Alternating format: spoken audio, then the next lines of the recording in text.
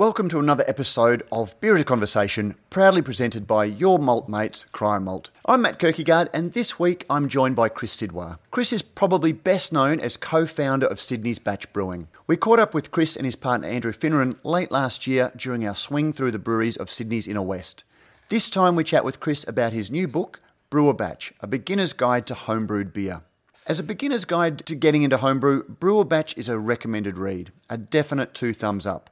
But where the book really comes into its own is where Chris infuses homebrewing with a wider meaning. He weaves into the guide much of his brewing philosophy and his approach to sustainability in a way that shows how small batch brewing can be, and arguably should be, part of a broader consumer movement. While these ideas are woven through the book, it's never preachy or dry, but it does lift what could otherwise be just another how-to guide and really turns it into a why-to guide. Enjoy the conversation.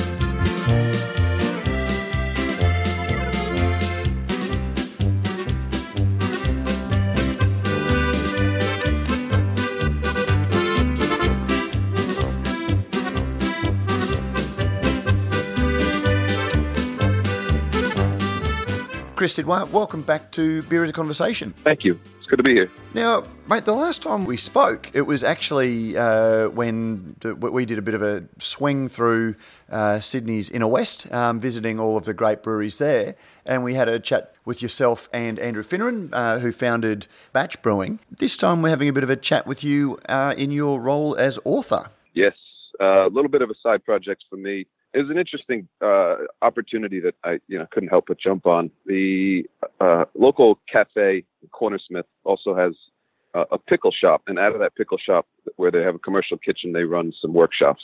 So tomato sauce, kind of old school things about using the bounty of your harvest to last you through a year. So preservation, stuff like that, fermentation classes, and they wanted somebody to do some home brewing classes. So I wrote myself a little curriculum and figured out how to do a 3-hour, extract boil with some hops and a bit of education in their workshop space. And from there, they were publishing a cookbook or two, and their publisher, caught wind of what was going on with the homebrewing class and thought a homebrewing book was something that people needed to see. And it all came out of that. Now, I guess the big question is to get any book published. I was once told you need to have something new. You don't just get there needs to be an idea or a concept or something that you're advancing that is different to what went before. What is it about Brew a Batch, A Beginner's Guide to Home Brewed Beer, that adds to what already exists in the world of homebrew guides? It's very much parallel to the story that we've been writing at Batch itself. The two projects, while this is sort of a side project for me away from Batch, it's absolutely linked to everything that we've been doing for the last few years.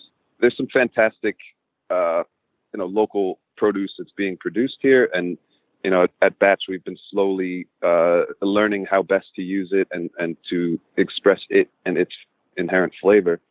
And that aspect of brewing is something that I thought was unique, hasn't been really spoken about.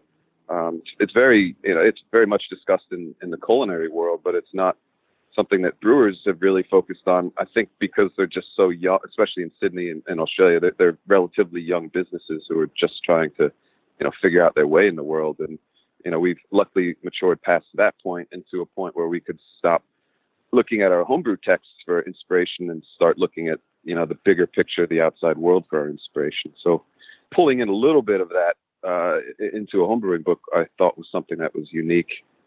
Keeping in mind that the brief that I was given was that this needed to be very much an entry-level homebrewing book. So that's a fairly complicated idea to present in an entry-level homebrewing text, but I did my best to just pepper the book with thoughts around what you could be thinking about as you grow into the homebrewing hobby. And we might come back and explore that a little bit further, because I've picked up some of those themes that you did weave in and around the homebrewing advice.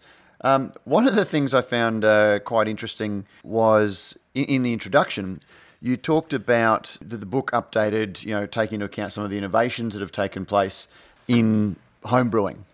And I was quite struck by that idea because on one level, brewing has remained fundamentally unchanged for a long time, but yet over the last 20 years, you say there's been a lot of innovation.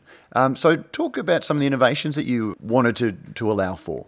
There's a lot of, obviously, if you Google homebrew equipment, you're going to find a very long list of things that people, have engineered to help homebrewers, achieve what commercial brewers are achieving with the equipment that they can afford to use.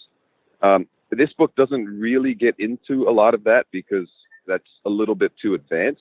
So it's sort of like pulling in the attributes of my commercial experience that weren't discussed in the book that I started with, hopping techniques, a little bit of, I don't want to say carelessness, but also just an element of just relax. It's a 30 or 40-year-old meme of relax and have a homebrew.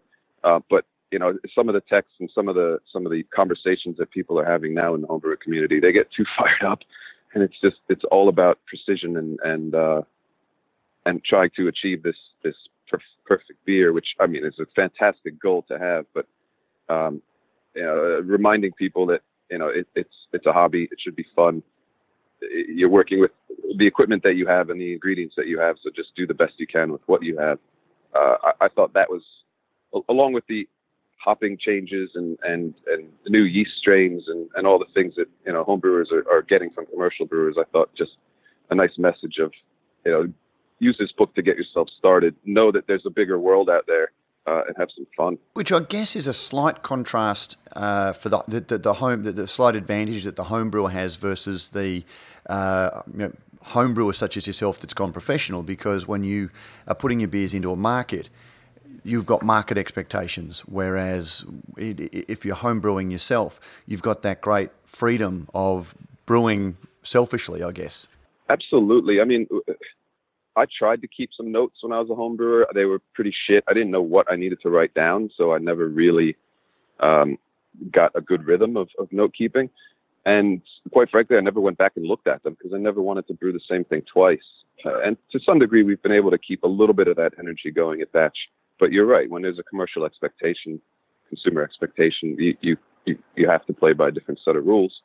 And in homebrewing, that's completely doesn't exist. As long as you're happy, as long as what you make is drinkable and you had some fun, and then mission accomplished. One of the things that stood out when I was going through the book, which is almost a departure because I've made a whole lot of margin notes talking about how centered and balanced your approach is, and it's not prescriptive, and it allows that creativity, and no hard boundaries around what you're doing.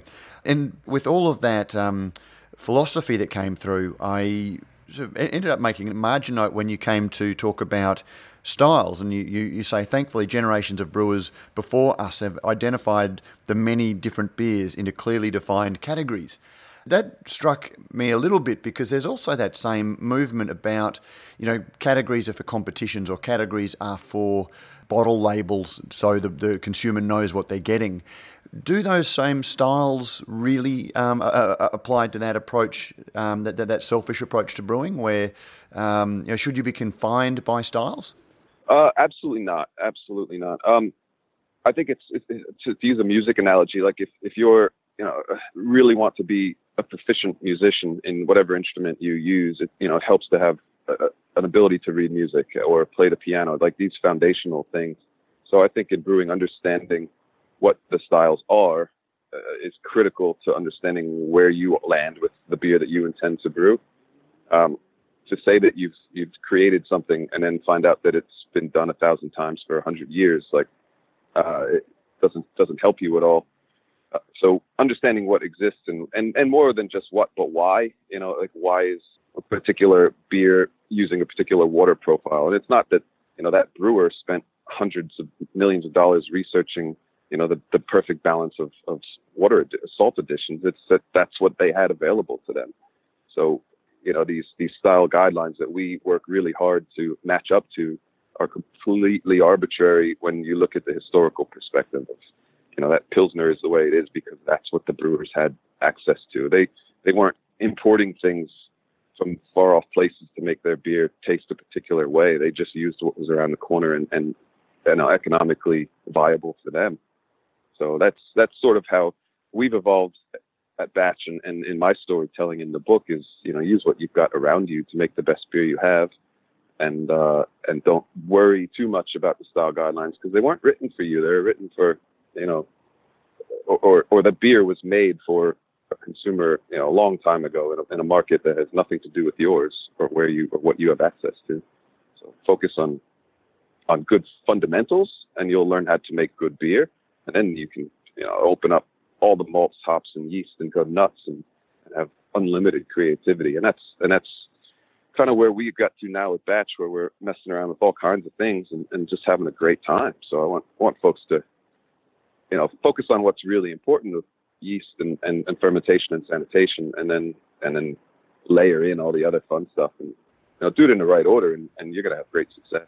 People get involved in home brewing for a whole range of different reasons. When I was in my late teens, early 20s, it was a little bit like I believe you did. You're at university, you don't have a budget. It's a cheap way of making effective alcohol. Others get into it because 20 years ago, before the rise of the modern craft brewery, we didn't have the styles available, and anyone that wanted to try anything other than mainstream lagers and Coopers, you had to make it yourself. Yeah. These days we have 450 breweries in the country, across the country. We've got an unparalleled selection of imports. Yep. Why? What is the motivation for somebody these days to give up a good part of a day to make 50 litres of the same beer? What would your advice be to somebody why they should get into homebrew? Yeah, that's a really good question. I mean, why would you give up your time? And for me, it's because it's fun. I have a great time when I'm making beer, when I finally do get to peel some of the business stuff away from my day to day and just focus on making beer. It's the best use of my time that I know of. But it's a delayed gratification thing. Like with brewing, in the kitchen, if you're cooking, you can taste as you go, you can experience it, you can put it on the plate and get people to feedback how it is immediately, relatively quickly. Brewing's not as bad as our peers in wine and whiskey, but 2, 3, 4 weeks later, you finally get to taste what you've done and share it with people, and it's challenging, right? I mean, cooking, you get lots of repetitions, you can adjust things as you go. In brewing, like, you do it, you hope for the best, you wait until you get to taste it, and then you get that payoff then. So for folks who are pedantic like me about detail, you get to really hone in on things that you can control in the making of it, and then hope for the best when it comes back out the other side. But yeah, it's just so gratifying to spend the day, all those aromas, all those processes, just this massive information to try to distill into a simple process that works in your brewery with your equipment. It's challenging and fun. I love it. You also talk in the book about the desire to create something that's not commercially available. Is that feasible for the beginner homebrew? Yes, absolutely. I mean, just on Instagram yesterday, I think I was poking around watching something, and somebody's putting Fruit Loops in beer, and like, if you could dream it up, you can do it. And in the commercial space, there is some of that stuff happening on the smaller end of town. But yeah, hell, I mean, if you've got some crazy idea that only you and a couple of people are going to like, then yeah, doing it on the homebrew scale is great. Put in whatever ingredient you want. You can go for whatever flavor you think is great, no matter how intense it is. You've got nothing holding you back except, your own imagination. And in the brewing space, the commercial brewing space, yeah, I mean, I have to sell 20, 21 kegs. So when my brewers come up with a crazy idea that doesn't sound good at all, like, Marrickville pork roll, I have to shoot them down and tell them to prove it to me. And, oftentimes they do, and they come back with a balanced beer that, after a few homebrew sized batches is fantastic. It definitely is a different set of considerations when you're brewing 20 liters versus 1,200. You also say that the second reason is the satisfaction you get from sharing your creations with others. And homebrewers are a little bit like, friends who get into homebrew can sometimes be a little bit like friends who get into Amway. You don't always want them dropping around. Yeah, that could be the case. I dropped a little nugget at the end of this book, which I might, regret at some point when my fridge is stocked with homebrew. But yeah, I mean, obviously not every beer is going to taste good to every person. So you're always making a gamble when you share something. But if your goal is to make people happy, then that will play into what you're brewing and how you're brewing it, and making sure that you're doing the best you can so that, the most people enjoy it. If your goal is to just make something that you're going to enjoy, then that's fine too. But I get great satisfaction out of sharing my beers. I have an 11-month-old baby and a very busy job, but I try to work at our tasting room as often as I can. And there's never a day that goes by working the tasting room when I don't get a non-beer drinker that I can convert to a beer drinker. And that for me is incredibly satisfying when they actually take the time to say, thank you for introducing me to something I didn't know existed. And I swear it happens every single shift I work.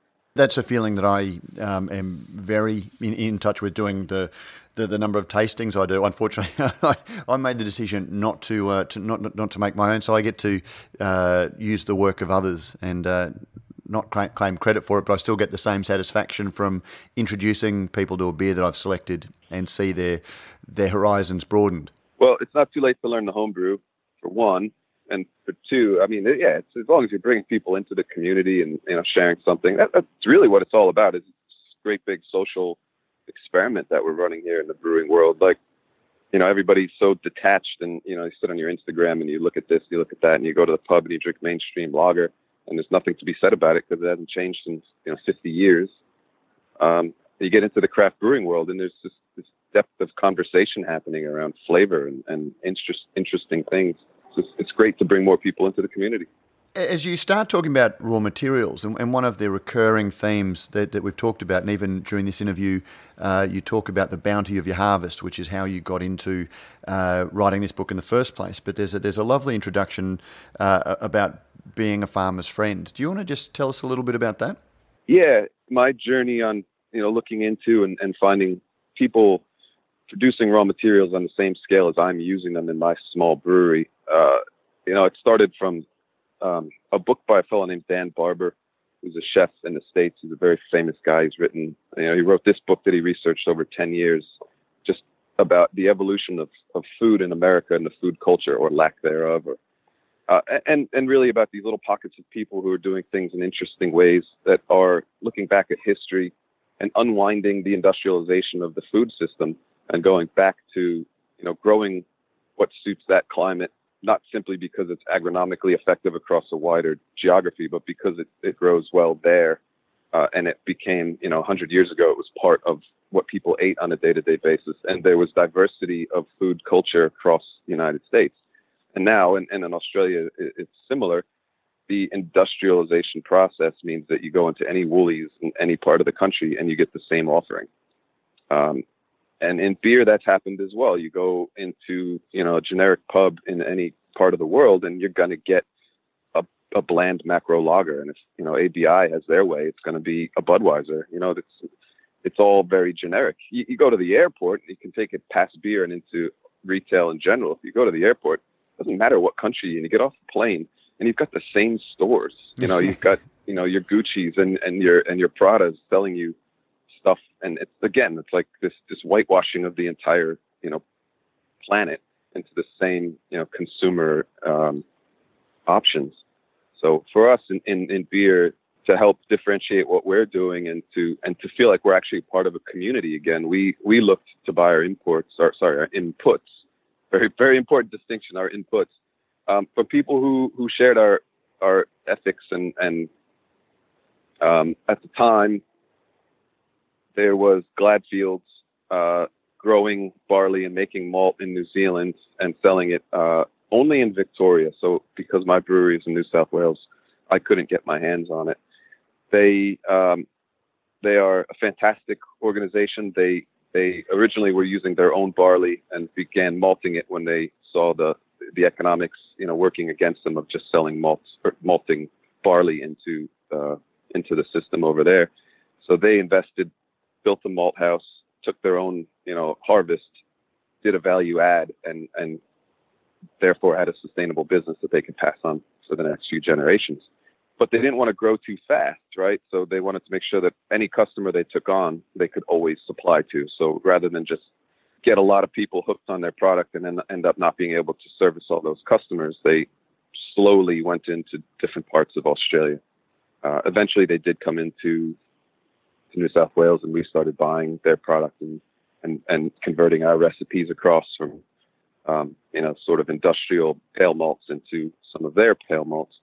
And there was some toing and throwing in that process, but, it's because it was important to us, we made it work very quickly and are making, very tasty beers out of it.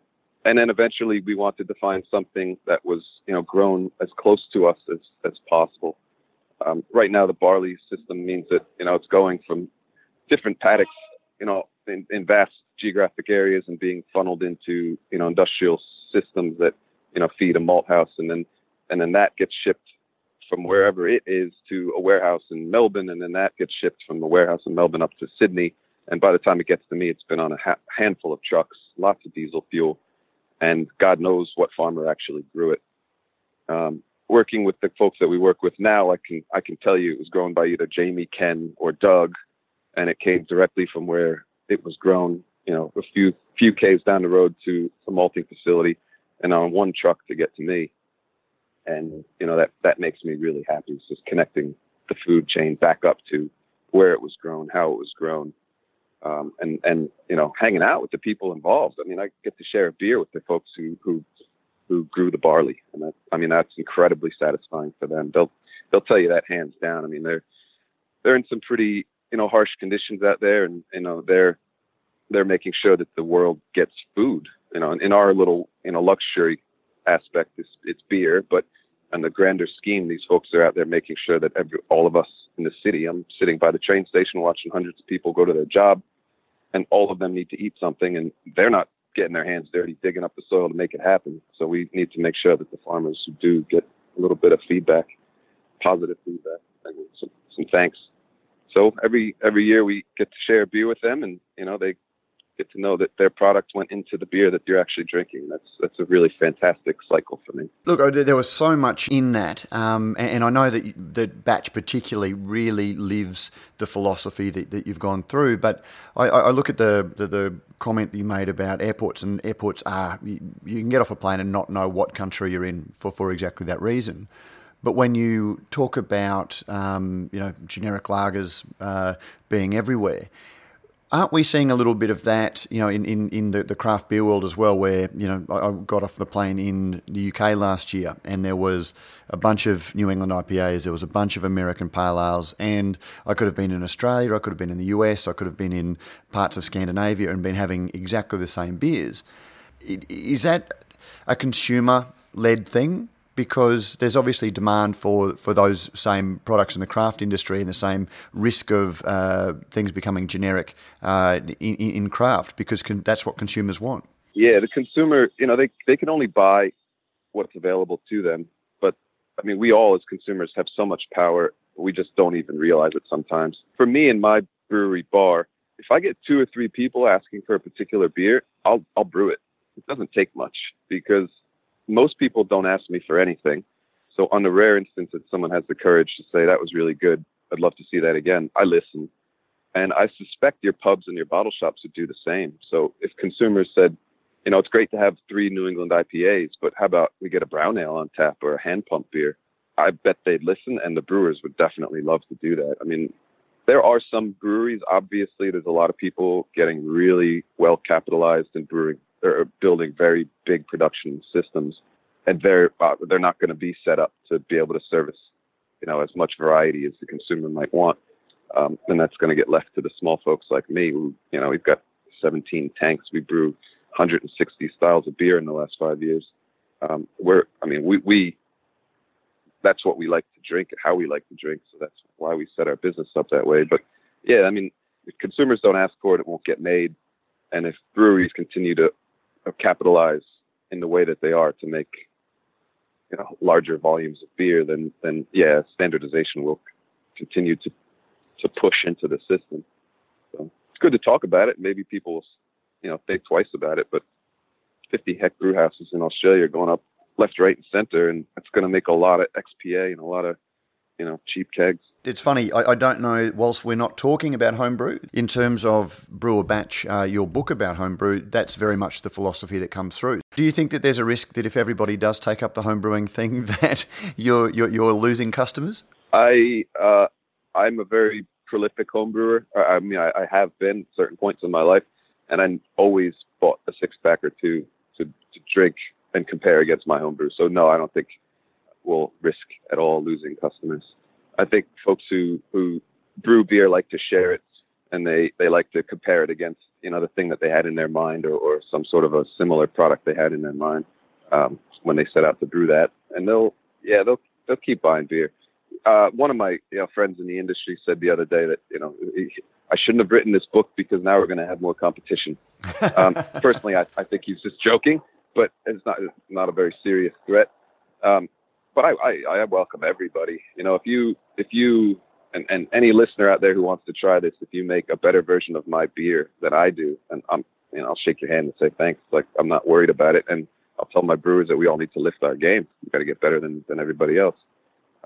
It's just fun. It's just a fun way to share good flavor and spend an afternoon. Chris, just before we finish the chat, anyone who's getting into homebrew, if there is one rule that you would really reinforce, what would that be for the beginner homebrewer? I've got two. It's sort of one, but it splits. It's make a decision on what you want to achieve. Do you just want to have some fun, or are you focused on really nailing something? The Relax and Have a Homebrew, Charlie Papazian's advice, that's a perfectly good strategy. That's the one I did. Just chill out, enjoy yourself, don't take notes. Just, make beer that you're inspired to make. But don't expect to nail the exact flavor balance if you're not taking it all that seriously. So just chill out and give yourself some slack. Or if you want to get really good at it, if you're really focused on, making an IPA, for instance, you need to brew the same thing multiple times. It's not as much fun if you're one of these folks who want to try everything, but it will teach you so much. If you make a batch of pale ale 5 times, you will be a very good brewer. Terrific. Chris Sidwell, thank you. Congratulations on the book. Thoroughly enjoyed reading it. As I said, I don't really have the temperament to be a home brewer or the patience, but there was a lot that I got out of the book, even without wanting to, follow the recipe. So I really appreciate it, and congratulations on everything you've achieved at Batch, and congratulations on Brew a Batch. Thank you very much. I'm glad to hear that you thought people could get something out of it, even if they don't aspire to be a brewer. That means a lot to me, so thank you.